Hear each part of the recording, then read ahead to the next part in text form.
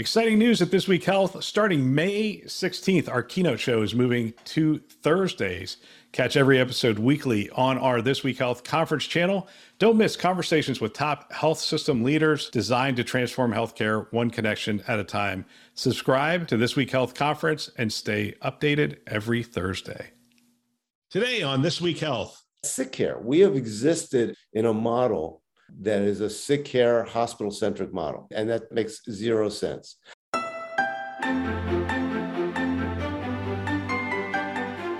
Thanks for joining us on This Week Health Keynote. My name is Bill Russell. I'm a former CIO for a 16-hospital system and creator of This Week Health, a channel dedicated to keeping health IT staff current and engaged. Special thanks to our keynote show sponsors, Sirius Healthcare, VMware, Transcarent, Press Ganey, Sempris, and Veritas for choosing to invest in our mission to develop the next generation of health leaders. Keynote, we have Dr. Stephen Klasko, executive in residence at General Catalyst and former president and CEO of Thomas Jefferson University and Jefferson Health. Dr. Klasko, welcome back to the show. Thanks. It's really great to be on again, and especially now that I'm transitioning into the netherworld of a very different type thing than we talked last time. Yeah, it is. So executive in residence for General Catalyst and Hemant Taneja, that the whole group is doing some great work around health assurance. Give us an understanding of what you're doing in that new role and really the thesis for the work. Yeah, so, it really started out with a book that Hemant and I wrote called Unhealth Care, a Manifesto for Health Assurance. And it actually began with, what if a Silicon Valley entrepreneur and a CEO of a 195-year-old academic medical center had a baby? What would that look like? How do you bring the move fast and break things type world of traditional VC world to the we improve lives and nonprofit, much slower world? And we had some really good work done in my previous roles. And what really hit me about what Hemant and the team at GC want to do is get away from we're just going to acquire point solutions, the Livongos of the world and that kind of thing to unscale. We're actually going to create an ecosystem that can actually start to transform healthcare, what we're calling responsible innovation. And the best way to look at it is, if we knew that during the Industrial Revolution, the internal combustion engine might cause climate change, we might have made some changes. If we knew that the social media revolution and Mark Zuckerberg wasn't just so I could see my unbelievably cute grandkids in Providence when I'm not there, but it could affect elections and spew hate, we might be in a very different situation. So what we've really tried to look at is, how can we invest our dollars in entities that are going to turn things like population health, predictive analytics, social determinants from philosophy to the mainstream of clinical care and payment models. So if you look at the folks that they brought in, people like Robin Washington, who have been the CFO of Gilead, myself, Ken Frazier, the former CEO of Merck, a woman named Elena Weibach in the life sciences side. So just one example of a company I'm going on the board of that we acquired is looking at, how can we revolutionize clinical trials? Right now, clinical trials are stuck in the 90s, and a lot of times African-American folks and Latino folks don't always get to them. We can now comb through an EMR and say, for this particular trial, Bill Russell is perfect, and reach out to you type thing. So those are the kind of things that we're looking at that can start to create this ecosystem that defragments healthcare, hopefully in the United States and beyond. Three things came up in your book, and when I read the press release of you joining the company, they talk about transforming the healthcare experience, sick care to well care, reduce the cost of healthcare, and do it in a way that doesn't leave anyone behind. So health equities and those kinds of things. So is that the framework for the investments and what really brings together health assurance? Yeah. So the whole idea of health assurance is getting out of this either or model, or even talking about things like telehealth, right? I mean, I remember I'm a distinguished fellow of the World Economic Forum, and I had a cup of coffee with one of the CEOs of one of the major finance institutions in the world. And he was talking to me, he said, 40 years ago, the two sectors that escaped the consumer revolution were banking and healthcare. And then he took a sip of his coffee and said, now you're alone. So the idea behind health assurance is getting away from talking about, we do telehealth, or we did Livongo. And we don't get up in the morning and say, I think on a telebank. It's just that banking went from this model, if you're my age, that 30 years ago was just ridiculously like difficult. 9 to 4 on Mondays to Thursdays and 10 to 7 on Fridays, to one which is actually really convenient now, right? And every other sector has gone that way. And there's still banks. So I always say in my traditional role of healthcare, I want it to be Target or Walmart. And what I mean by that is when Amazon disrupted that industry, you think about it, some people said, oh my God, nobody's ever going to a store again. Think Circuit City, and they tried to be all E and failed. Sears and Penny said, boy, what a stupid idea. People love the day after Thanksgiving, parking 10 miles away and fighting over Cabbage Patch dolls. That'll never make it. Well, Target and Walmart said, we're damn good at what we do, but we also have to compete in that space. And so I think that the idea behind health assurance is, I'll put it in sort of a simple sentence. I want to get away from those of us in the healthcare industry thinking about patients. 97% of people in this country do not wake up and say, I'm a patient. They might have congestive heart failure. They might have cancer. They might have diabetes. They might have one of any chronic diseases. But they say, actually, I'm a person that would love to be able to thrive without health getting in the way.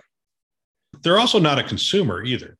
Yeah, I don't like to go that way either. And it's interesting you say that because I talk a lot about consumer segmentation, and it's sort of the wrong word, but my brain explodes when I see a billboard that says Pleasantville General Hospital, we are patient-centered.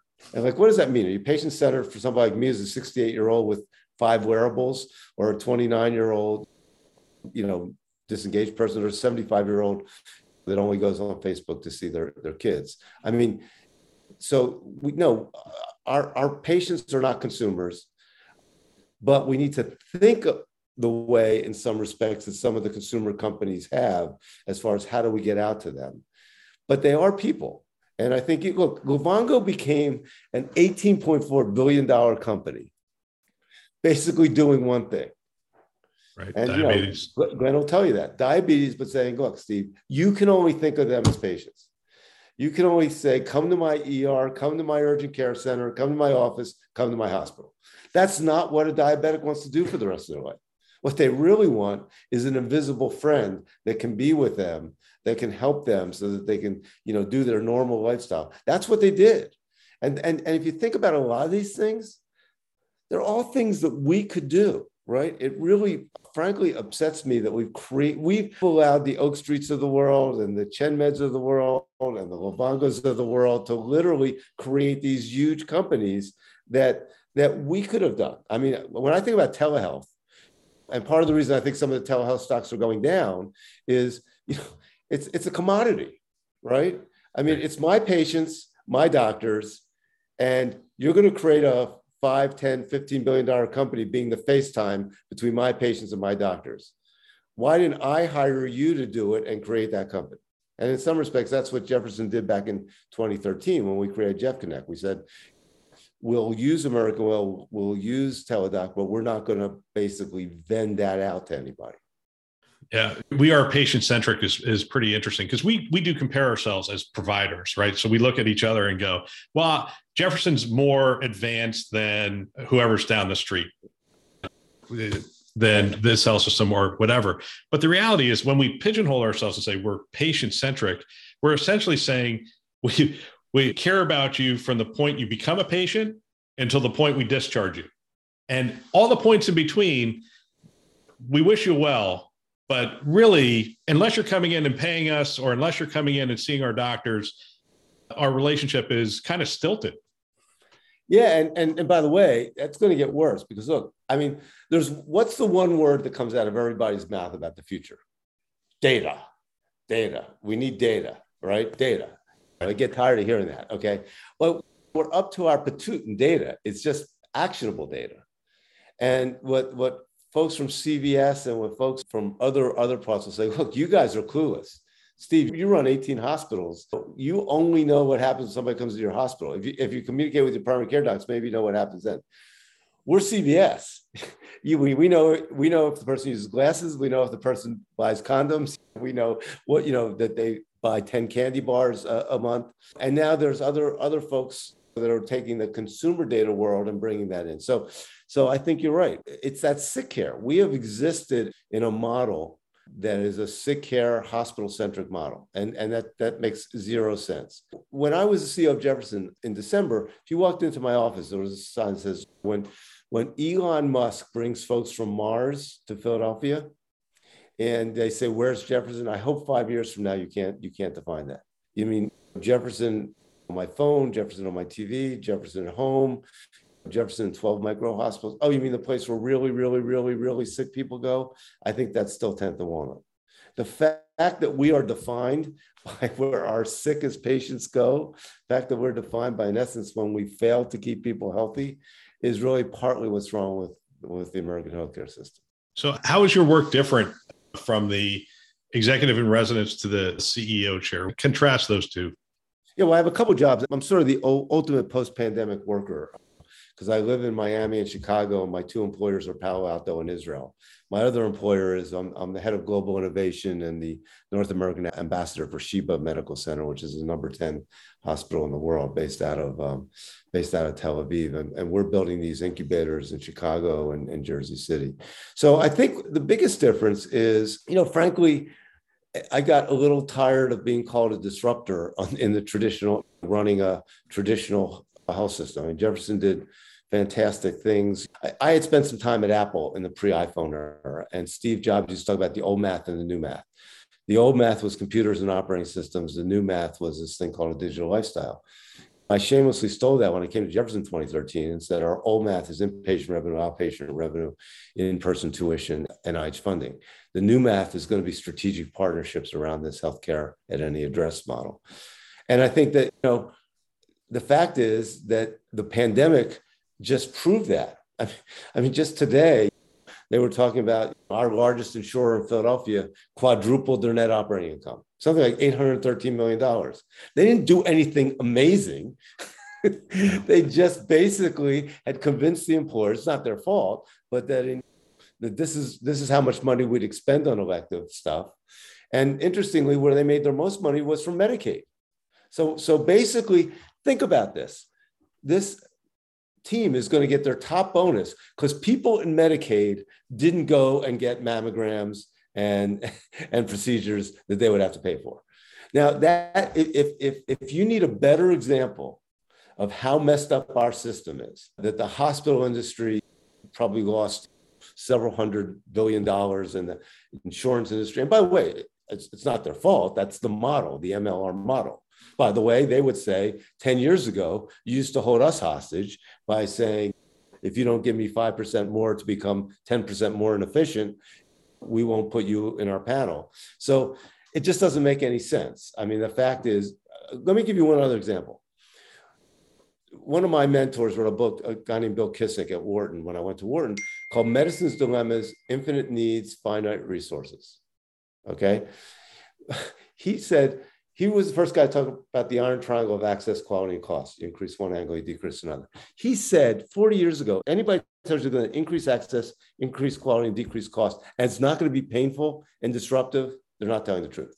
So if you think about health policy, Bill, in this last 12 years, President Obama said, good news, the ACA will increase access, increase quality, and decrease cost, and it won't be painful. President Trump said, mine will be fantastic, terrific, unbelievable, and really huge, and it was none of the four.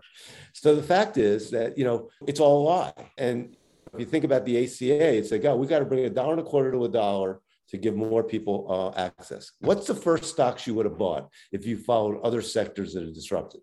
You would have sold things like United. You would have sold things like supply chains like J&J and Merck. And the fact is that would have been a huge mistake because other than Apple, maybe the best stock since the ACA was United. Now, how can a middleman stock go up that much if you're trying to decrease costs? So some of this stuff is just logic. And the fact that it was viewed as either transformative, revolutionary, disruptive, depending on whether or not you liked it, it's just really just looking at it with a mirror. We'll get to our show in just a minute. As you've probably heard, we've launched a new show, Town Hall, on our community channel, This Week Health Community, and it airs on Tuesdays and Thursdays. I'll be taking a back seat to some of these people who are on the front lines.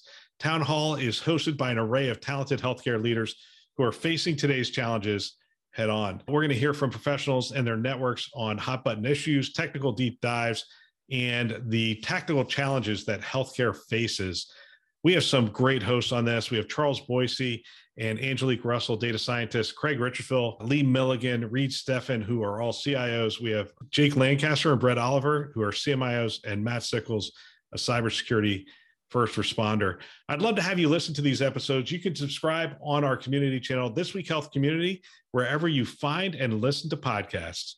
Now, let's get to the show.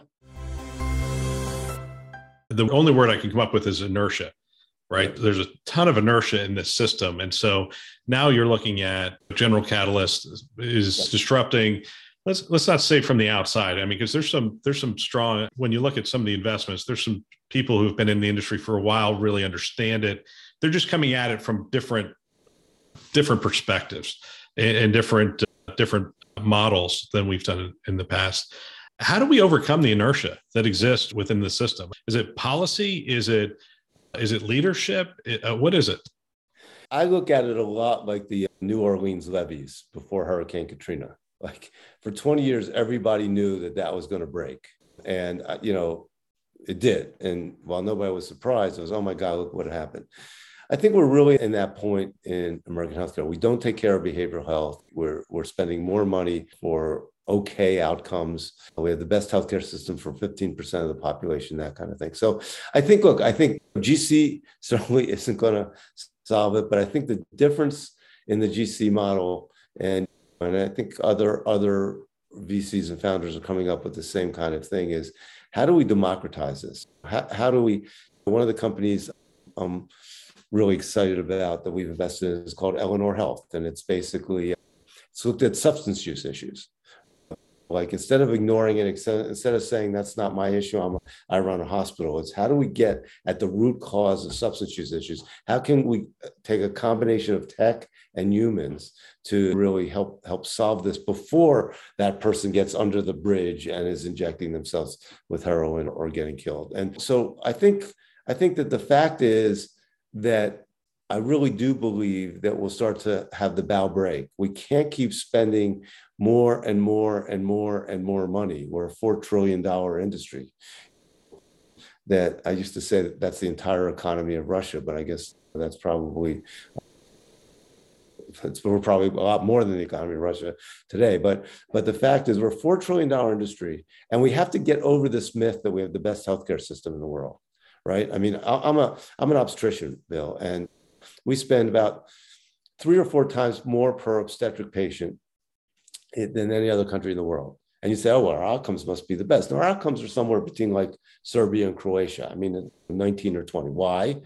My daughter got pregnant during the pandemic, and she said she had to go 3 times a week to get a non-stress test. She said, Dad, I had to spend $35 to park 3 times a week. I had to go to a place with a lot of sick people. Somebody put a monitor on me so I could stare at the ceiling. I thought you were the digital dude. Can't we take care of that?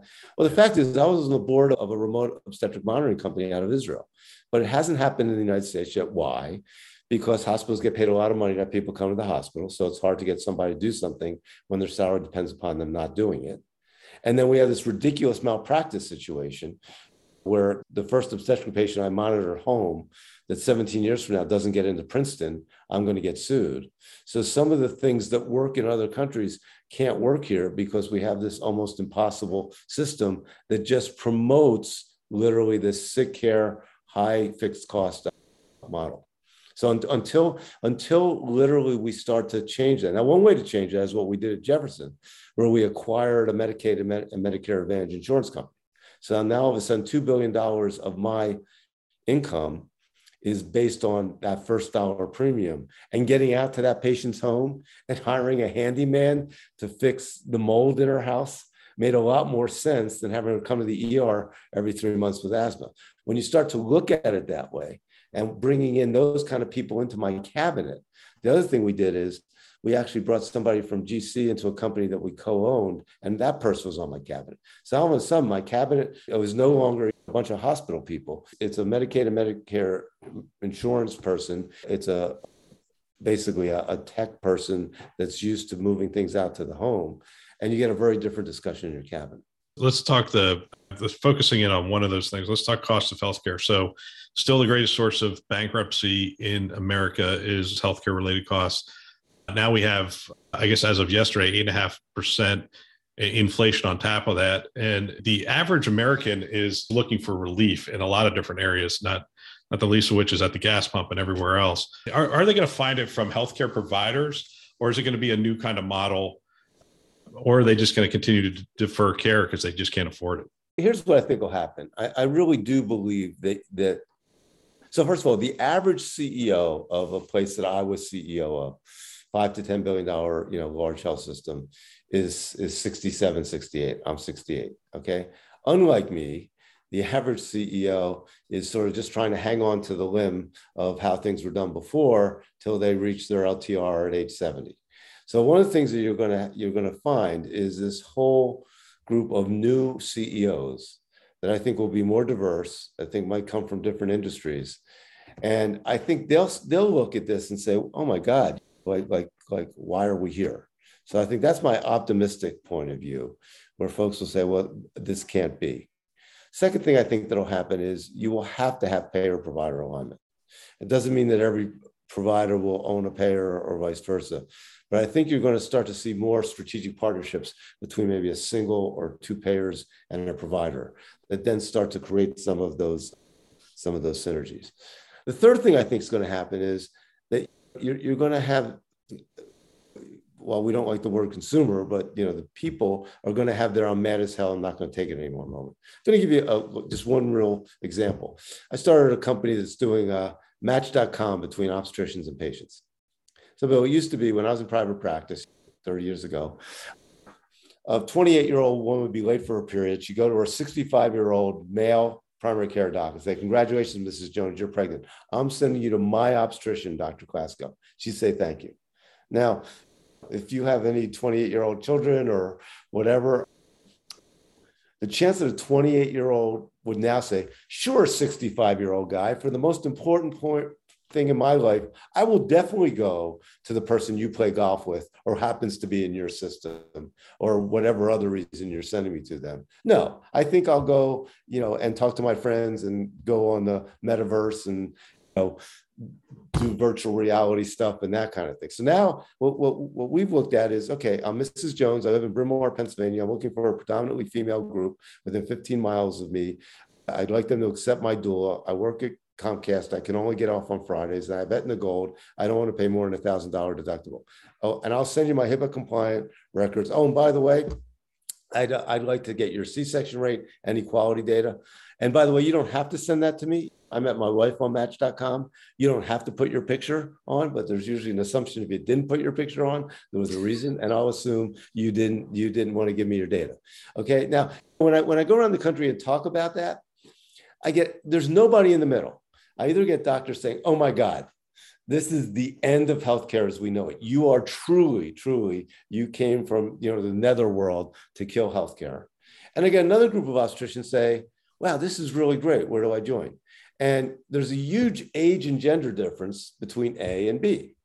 So what gives me optimism is that the folks that are going to become the new doctors, nurses, and healthcare workers, in some cases employers, that grew up in a world that was very sort of, "Why can't I do this at home? And why can't it be more efficient?" are not going to tolerate that piece. And where I think we'll get smart is, wait, why are we allowing the Oak Streets and the ChenMeds and the Livongos and the Teladocs to become 10, 20, $30 billion companies? In my new world, it's laughable that Jefferson views their competitor as Penn. And by the way, if I was trying to come say, yeah, you're right, that you have to hate them.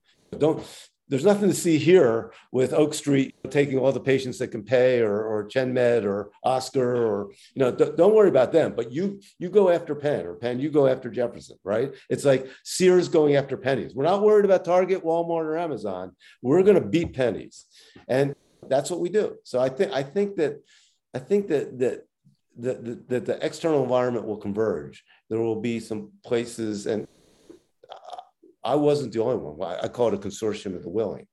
I'm finding more and more folks when I was CEO of Jefferson that we're looking at these strategic partnerships differently. So I think you'll start to see that. And the one thing we have to change in this country is we have to let health systems fail.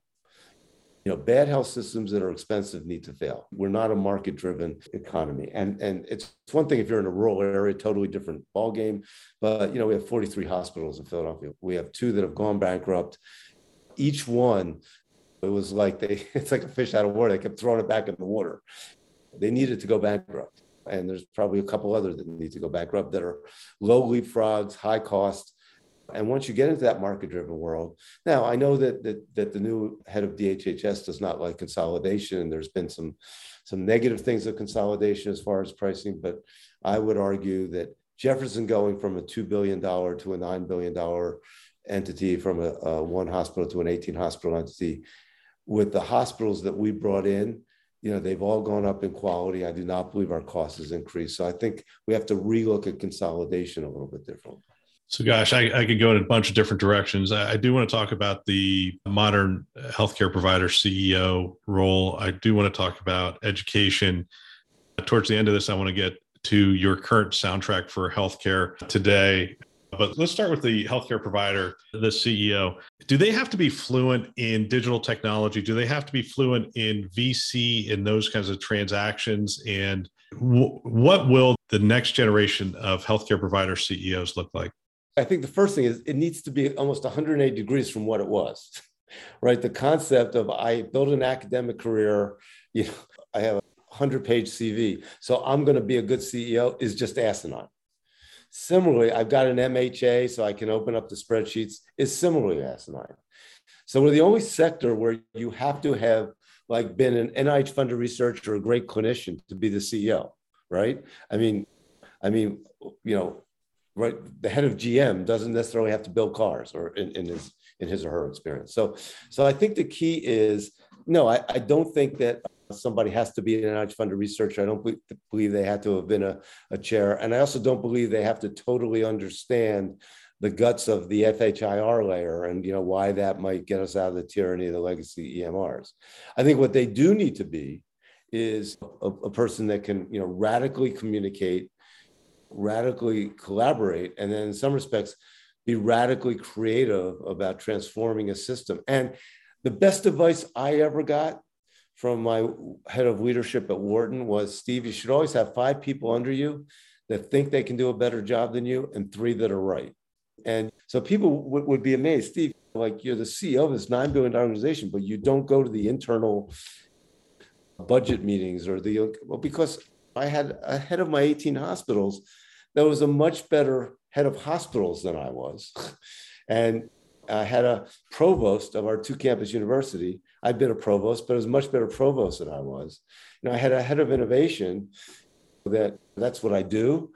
I'm a TechCrunch guy, but he was better than I was at that. And I had a head of philanthropy. I'm really good at that. But again, she was the best at it. So the ability of having those 4 people and allow me to be the orchestra conductor and lead what's going to be obvious 10 years from now and how can Jefferson get there today, and go out and do my World Economic Forum thing and go out and do my Silicon Valley thing and get new investments into Jefferson is what I think a good part of the new CEO will be, at least of complex organizations. Now, if you're running a single hospital, a very different ball game, you need to be a great operator. But when we talk about the major academic medical centers or the major health systems, you need to be a good leader. That's what every other sector has, is who's somebody that can lead us, understand the industry enough to lead us into a very difficult time, whether that's in hospitality or whether that's in automotive or frankly, whether that's in healthcare. I do want to touch on Walmart and Amazon and their plays in this space, and CVS for that matter, and some others. CVS is a little different because they have the payer relationship as well built into that. But I think the question is, from an access standpoint, they have us beat hands down, right? They're within a couple of miles of so much of the population in the United States. Are they going to be able to start to really intermediate the providers by getting in the middle of people seeking care and then helping them to direct that care, do you think? Yeah, it's a great question. And when Haven started, Okay, think about it was Amazon, JP Morgan, Berkshire. And every healthcare stock went down 20%. And I remember I was giving a talk for like the American College of Healthcare Executives like a week later. And the first question from the audience was, well, like, Dr. Klesko, aren't you scared? Like, why are you even going to work? I mean, Atul Gawande is clearly in his spare time after, because remember, he was still going to be a neurosurgeon, he was still going to write for the New Yorker. And on Tuesdays from 5 to midnight and Thursday mornings, he was going to, transform healthcare system. And people believe that. And I said something that ended up getting tweeted, but I said, well, frankly, to me, it's like the Loch Ness Monster. If I ever saw it, I'd probably be scared. I don't think I'm going to see it in my lifetime. So I think that just because you're Apple or just because you're Google, I mean, think about it. Google Health failed. I mean, they can call it whatever they want, but it failed. Why? Because people didn't trust Google. The give me all your records. I mean, that was a bridge too far for folks. You can trust me. So number one is trust is more important than technology. And I think it's going to be very hard for people to want to hand over everything about themselves, their genomics and everything else, to an Amazon, a Google, or Apple. Secondly, I think people underestimate the complexity of healthcare and frankly, the bizarreness of healthcare, right? I mean, there was a company I was looking at that said, hey, this is really good news. I can turn credentialing from a 6-month process for insurers to like 24 hours, make it really efficient. I said, great, you will fail. Because a lot of insurers, when I acquire a hospital, don't want all those people in that hospital to get credentialed in 24 hours. They want to pay them less, and take longer. So you assume that healthcare is sort of this consumer sport and has the logic system of everything else you've done. Now, where I think the group that gets it is Amazon. I think Amazon Care post-Haven has really said, look, what you said, we think we can do what we do best, which is really work with the employer, work with the employee. If your kid has an earache and we can send somebody out to the house and, take care of that so you can go to work and maybe even send a home health person, that's what we do really well. And I think that direct to employer piece, whether it's Amazon Care or Transcarent, which is actually one of the companies that GC has invested in, that Glenn Tolman is founding, those are the kind of disruptors that could make it. Look, Walmart can never be underestimated. I mean, I was on a panel with their CEO, and look, I mean, the amount of people that walk into a Walmart once a week is just unbelievable. There's no other place in the world probably like that they can say, here's 50, 60, 70, 100 million people that walk into my place once a week and spend an hour. Okay. Well, how you think about that in a health piece and Walmart at home, and Walmart's one of those places that has done a good job competing with Amazon. The best company to look at, like, wow, they went from almost being bankrupt to getting it, was Best Buy. Right. We could have bought Best Buy for 23 cents because they're Sears and Pennies. And they said, wait a second, we have this brand, and why can't we do Best Buy at any address? In fact, that's probably where I got into the healthcare at any address, Jefferson at any address. So I think the key will be not every one of those will make it, but I think Walmart will be a player, CVS will be a player, Amazon will be a player. It's hard to think that Google and Apple won't find some niche in healthcare, but the key will be, how do you, as a provider or a traditional healthcare CEO, partner with those folks instead? Because they're going to need you, and the folks that are willing to get into that early, I think will do pretty well in a true partnership model. So, talk a little bit about the partnership model, and so we spoke with Rob DeMiche, former CFO for UPMC. And he talked about the death of the traditional provider. We could say been overstated as one of he believes it's going to come about as death by 1,000 cuts. It's not that Amazon Care is going to come in and take so much of your population, but Amazon Care is going to come in, Walmart's going to come in, CVS is going to come in, surgery centers are going to come in, so forth and so on, till this low margin business just gets hammered. And when you're a traditional provider CEO, how do you bridge that gap? How do you bridge that financial gap and say, okay, it's partnerships at this point? Because the old, hey, we'll just keep doing what we're doing, appears to be getting closer to a losing strategy. Right. So Look, you used the word inertia early on in this discussion. I call it risk aversion. And I go around the country telling people, you want the riskiest thing you can do? Nothing. I tell boards, the riskiest thing you can do, you want to jump out of a plane without a parachute? Yeah, you just keep working on your inpatient revenue and trying to get 1% market share from your quote dinosaur competitor. That's a really, really great strategy for jumping out of the plane without a parachute. Anything else you do, as far as partnering with Walmart or whatever, is less risky. So look, I'm not as pessimistic as he is, because I think, again, it'll be the death of some traditional providers that'll have to consolidate. Look, Jefferson, when I got here in 2013, we were just nowhere. We were two hospitals with 3 different boards. We were a great place to give care. That was never a question. But one of the most fragmented markets in the country. One of those fragmented markets, company, Penn was laughing at us. Everybody was saying, who's going to buy Jefferson? You fast forward, we're 20% larger than Penn. We're 18 hospitals, $9.5 billion company.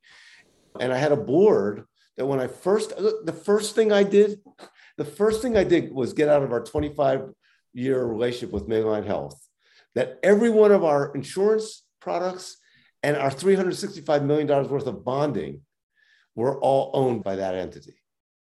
I had to take our $365 million, I've been there for 3 months, and put it into a home equity line because we had never been rated. And I had to get all new insurance things. And literally the prediction of what at that time JHS folks is, it was like they did their presentation because they were all going to be out of jobs in front of my board. It was like Austin Powers. You listen to Classico, you will lose $1 billion.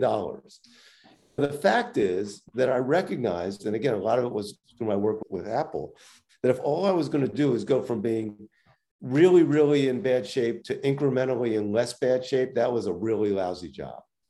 And the least risky path was to think about what would be obvious 10 years from now and be that leader, not try to compete with Penn on Penn's terms. So my first faculty meeting, Bill, I went and said, tell me something really exciting about Jefferson, like that I want to invest $150 million. And somebody raised their hand and said, well, we're number 2 to Penn, but we're better than Temple and Drexel. I said, first of all, opposite of exciting. Second of all, I have no idea if any of that's true or by what parameters.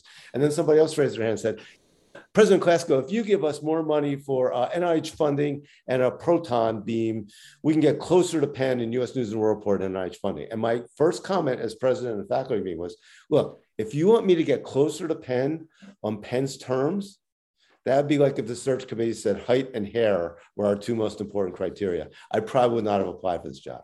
And that's when I came up with that model. What if we think totally different? We're a 195-year-old academic medical center thinking like a startup company and go where that's going. So I think that to me, that's where my optimism comes. All of us have the brands. If you're a doctor, your patient's going to see you. If you're unwilling to be with the future, if you're unwilling to do any of those things, then your patient won't be with you. But what your patient ideally would like is that she could stay with you and that you're out, you're closer to home, she can access you in a better way. I always say when I think about how I can deliver a baby, we have Star Wars technology for individual patients in a Fred Flintstone healthcare delivery system. That part hasn't changed. Yeah. Last 2 questions. I want to give you a chance to talk about some of the things you're seeing, because you're hanging out with some really interesting people, some really fascinating, forward-thinking companies. So what are you seeing that's going to be potentially the most impactful or disruptive work that's being done in healthcare today? Yeah, I think what I love is some of the Gen Z and maybe a little older founders that are not afraid to look at the intractable problems. So the companies that I've gotten most excited about are ones that are going right at behavioral health, going right at substance use. Companies like CityBlock that are going right at the health equity and the most underserved folks, the 5% of people that use 50% of resources.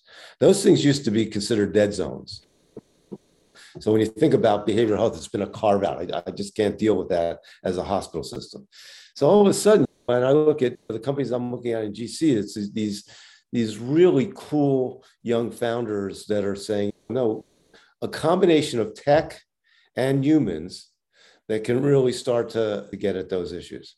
I think the concept of making sure that the tech and the company that I'm creating isn't just making the wealthy healthier.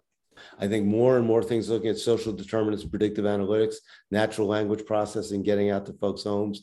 So that's what gives me a lot of optimism that both those folks are founding companies, and places like GC and others are saying, this is a company I want to invest in because that's the right place to be. And there's just a lot of optimism. I mean, the really cool part, you mentioned your last guest. I mean, everybody first of all, I'm like, when I'm in a meeting at GC, if you took the 5 people around me and you added them up, I'm older than the combination of those things. So it's nice to be around, really smart, creative people that look at me. I get a little tired of being, you're like the grandfather of tech and healthcare. I said, could we go with father maybe, or older brother, but be that as it may. You know what's funny about that picture is you represent the old stodgy healthcare's perspective. That's what they're looking to you to say, hey, can you explain how old stodgy healthcare thinks? And the rest of healthcare is looking at you saying, you're so that's far crazy. Out of the bounds, yeah. But to them, you're like, hey, tell us how they think. Yeah. So I mean, look, that's what's funny. Ken Frazier moved over to GC also, and he and I talked, and he grew up in an underserved area, became a lawyer, then he became the CEO of Merck, and now he's working in this environment. Same thing with me. I delivered 2,500 babies in Allentown, Pennsylvania, became the dean of 3 different medical schools, a couple of CEOs, and and now I'm in that interim phase between this and DJing at my assisted living facility. So the ability to really just take a no limits approach. I mean, that's what's really cool, Bill. You and I talked about this a little bit before the podcast, that the ability to be at this point in my career where I can take a no limits approach and say yes to somebody or no to somebody based on whether or not I think it's going to have an impact or whether or not I can have an impact is really a nice place to be without the constraints of the ankle weights that a traditional healthcare ecosystem puts on you. Fantastic. We're going to go to the DJ thing. I just want to, so I was born in Easton Hospital. So you didn't deliver any babies at Easton Hospital, did you? Well, I'm going to tell you one really interesting anecdote about Easton Hospital. So one of my last talks to the medical students was, right before I left, and I'm late for a meeting, and this medical student comes running out and says, President Klasko, my mom says I have to talk to you.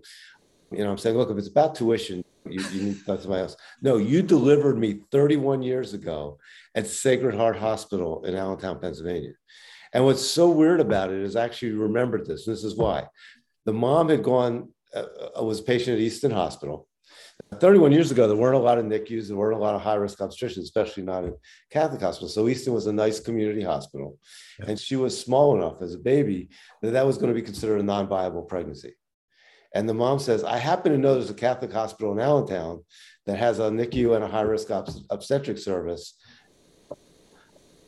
Please send me there. So literally, I didn't remember exactly it, but I remembered like, wow, yeah, I think I do remember that, because at that time it was like one of the smallest babies I delivered. And she said, boy, you look like you're getting pretty emotional. I said, is that because of the story? I said, no, it's because I'm looking at you. You're 31 years old. I feel really old. I mean, I knew that I probably delivered babies and they weren't 5 anymore. But when I'm confronting you, it's like, wow. So yes, I do know Easton Hospital. All right. So former DJ, you have been known to put together soundtracks, and I guess we call them playlists today. You might still call them soundtracks. What's on the playlist for healthcare today, do you think? Yeah. So it's interesting because my new book, which will be my 6th book, is coming out in November. It's called Too Old to Rock and Roll, Too Young to Die. And I'm taking basically 12 songs and using them as the nidus for healthcare. And so I'll just give you a couple of songs there. Courage to Change is a 2020 song by Sia. And the whole idea is, do we have the courage to change? So that's a chapter. There's a chapter or a song, pretty much what we were talking about, by Simon & Garfunkel, called Keep the Customer Satisfied. Just a little bit about consumer. It was on the Bridge Over Troubled Water album. I've been slandered. I've been libeled. I've heard words I never heard in the Bible. That was that song. Chapter 4 is called Mr. Roboto by Styx. And the lyrics to that are, I'm not a robot without emotions. I'm not what you see. Come to help you with your problems so we can be free. I'm not a hero. I'm not a savior. So the concept of, wait a second, we spent 50 years trying to get doctors and nurses to work together. Now we're going to have doctors and robots. Chapter 5 is actually this great song from Dreamgirls that Jennifer Hudson did called I Am Changing. Look at me, I'm changing, trying every way I can, about how hard it is for healthcare organizations to change. So every Friday I would do a playlist, Bill, for my 50,000 employees. And it really helped during remember, I run a 2-campus university as president, I ran. So during the George Floyd time, it was a great way of having this discussion with my 50,000 very diverse employees, things like Choice of Colors by Curtis Mayfield. And music creates an opportunity to have a non-angry discussion. But I would also do it in a sort of, when we got through the lockdowns, one of the songs that I highlighted was by Roberta Flack, First Time Ever I Saw Your Face, where people who had to do all their Zoom dating on with people with masks, and now they're actually getting together. Oh, that's what you look like. So it really gave people a chance. And so what started to happen is that through a really tough time, I would probably get 50 suggestions for the Friday playlist from everybody from environmental service workers to the chair of neurosurgery, that created this sort of fun piece. We ended up on Ellen because they had this the Level Up challenge for a song, and we won it because our nurses were out dancing to level up. So that music is the message. Really helped me when I started my career as a DJ back in 1978. As one of the people from GC reminded me, who's 25. Oh, so you started as a DJ? That was when DJs made less than doctors, right? I said, yeah, pre-Pitbull era. Wow. So will you be DJing the company Christmas party or anything to that effect? I still do a lot of DJing. Oh, do you really? Wow. I DJed the entire Oliver Wyman Health Summit last year virtually. I've DJed some stuff for companies like Innovator. So it's funny because there's a lot of controversy because the Goldman Sachs CEO is DJing at Lollapalooza. He's a DJ. And they said, the DJs are saying he's a lousy DJ. And so I don't ever try to say I'm a great DJ. I said, I'm a really good DJ for a gynecologist. And everybody agrees with that. That's fantastic. Dr. Klasko, Stephen, thank you for your time. I really appreciate it. Love the work that you're doing, and look forward to keeping in touch, because we didn't touch on education and how that's going to change this next generation. I don't think that it's going to change just because they're digital natives. It's probably the whole process needs to change. So there's still a lot of stuff to touch on. I'll leave you with one anecdote, Bill. When I started at Jefferson in 2013, I gave a talk, and the guy before me was Austin Goolsbee, who was President Obama's head of Council of Economic Advisors. And I was billed as the second talk as a futurist in health. And he says, look, the way the economy is going, the two things you don't want to be running for the next 10 years, this is 2013, are academics and healthcare, because they're so clueless and they're going to just be totally disrupted. The next period, I go, well, obviously don't listen to anything I say for the next 45 minutes, because I just took a job in academic healthcare in Philadelphia. So obviously I'm a really lousy futurist, according to Austin. That might be denied for another podcast. Fantastic. Well, hey, thank you again for your time. Really appreciate it. What a great discussion. If you know someone that might benefit from a channel like this, from these kinds of discussions, go ahead and forward them a note. I know if I were a CIO today, I would have every one of my team members listening to a show like this one. It's conference level value every week. They can subscribe on our website, thisweekhealth.com, or wherever you listen to podcasts, Apple, Google, Overcast, everywhere. Go ahead, subscribe today. Send a note to someone and have them subscribe as well. We want to thank our keynote sponsors who are investing in our mission to develop the next generation of health leaders. Those are Sirius Healthcare, VMware, Transcarent, Press Ganey, Sempris, and Veritas. Thanks for listening. That's all for now.